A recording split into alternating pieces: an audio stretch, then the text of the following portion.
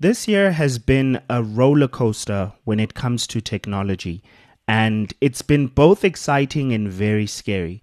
And of course, the exciting stuff are the fact that we've seen Intel competing with the M silicon chip from Apple, and they're coming up with their something Ultra. What is it again? Their Core Ultra silicon chip. And it's exciting to see companies beginning to compete with each other, especially when one company has been dominating an industry so much.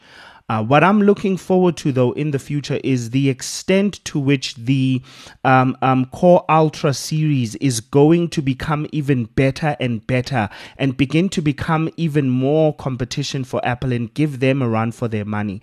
At the moment, though, the conclusion we can make about the Core Ultra series is that Intel has finally caught up to Apple, and it has definitely made me slow down my ambitions to change my laptop or my desire to buy a new laptop, because I want to see what they can do with this new Core Ultra series, right?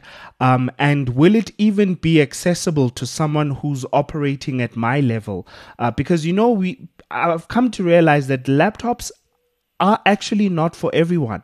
It's been a hard thing for me to accept. I think especially because laptops for me have been so useful and they've helped me so much and they've gotten me so far in life that when I see someone who owns a laptop and I see them not putting it to its use and using it to its full capabilities, I'm like, do you even have any idea what you have in the palm of your hand?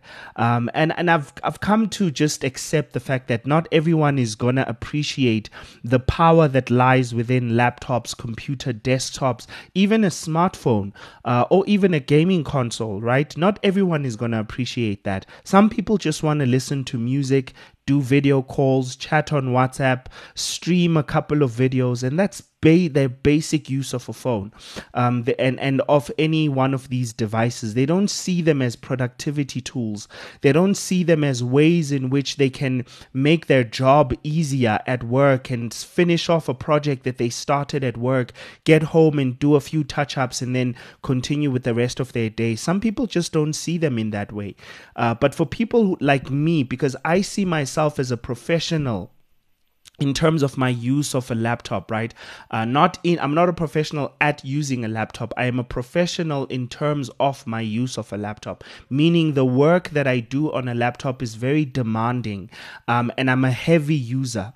So I get excited when I see something like the Core Ultra chips from Intel, especially because what I love about the having options is that I don't want to be living in a world where the only option I have, if I want an affordable laptop, I need to go to Apple. An affordable, powerful, with a long-lasting battery and very good CPU and GPU and also NPU. I don't want to be tied down to one company because it just gives them too much power, right? Now let's move on to other things. One very obvious one, which has been scary for many people, is AI, which, now we even starting to see it develop in a very fast pace that now you hear a lot of people talking about generative AI. At first the conversation was just Open AI or actually just ChatGPT, and now there's so many other different forms of LLMs is what they called, large language models, because you also have Google's, you have Twitter's. I think Google's is called Google Bard, and then Twitter has their own. I think it's called Grok. Elon Musk finally released it, and then we also have an AI from Facebook. These are very big juggernauts competing in that space, and I'm not quite sure, but I think Amazon has also entered the space of artificial intelligence, or what they're calling them now, generative AIs. So my point was basically to say that we've moved all the way from just simple LLMs, which are just large language models.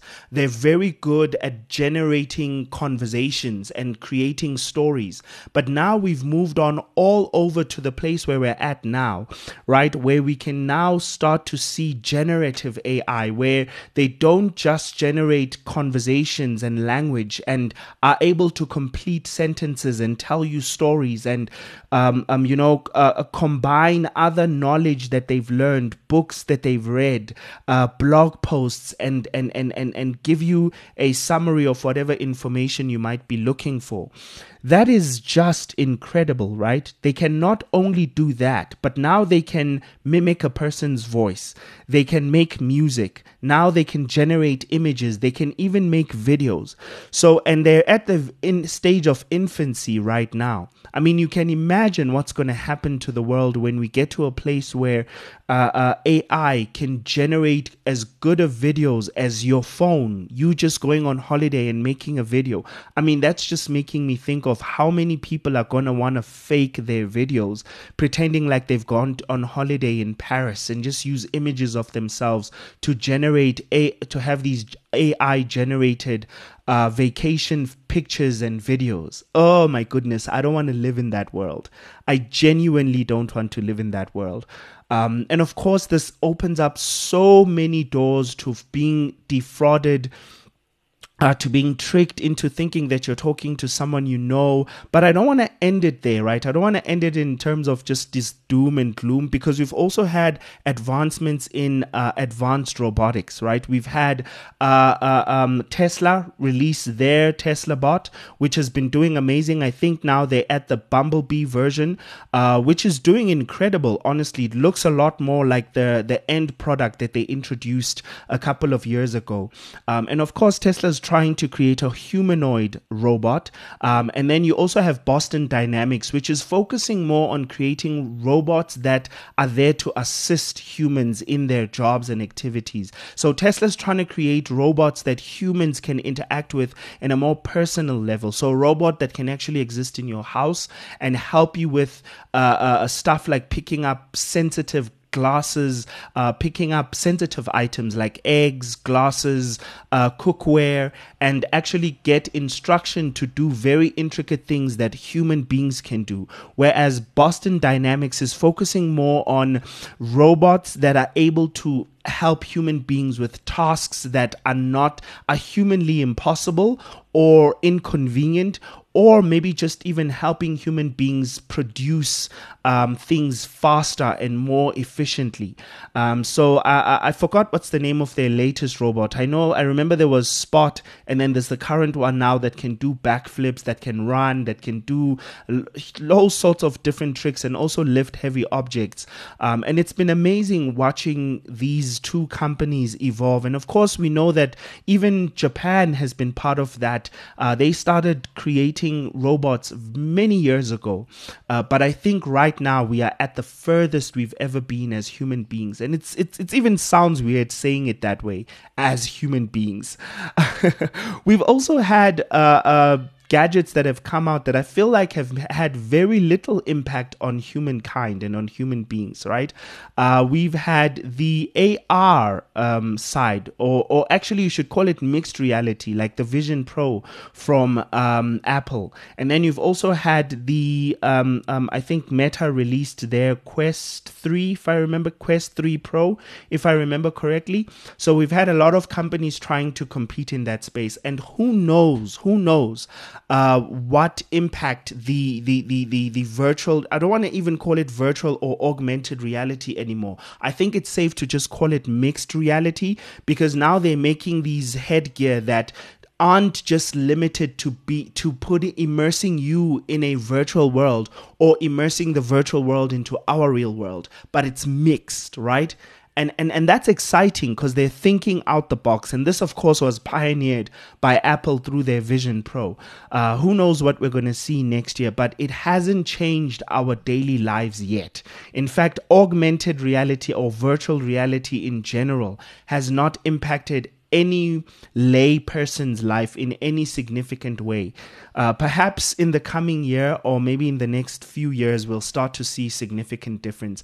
But for now, we're going to cut it there. My goodness, those are some beautiful, reflective look at some of the technologies we've received this year and that have released this year and that we're not used to, kind of like how we know we get a new phone from each company every year.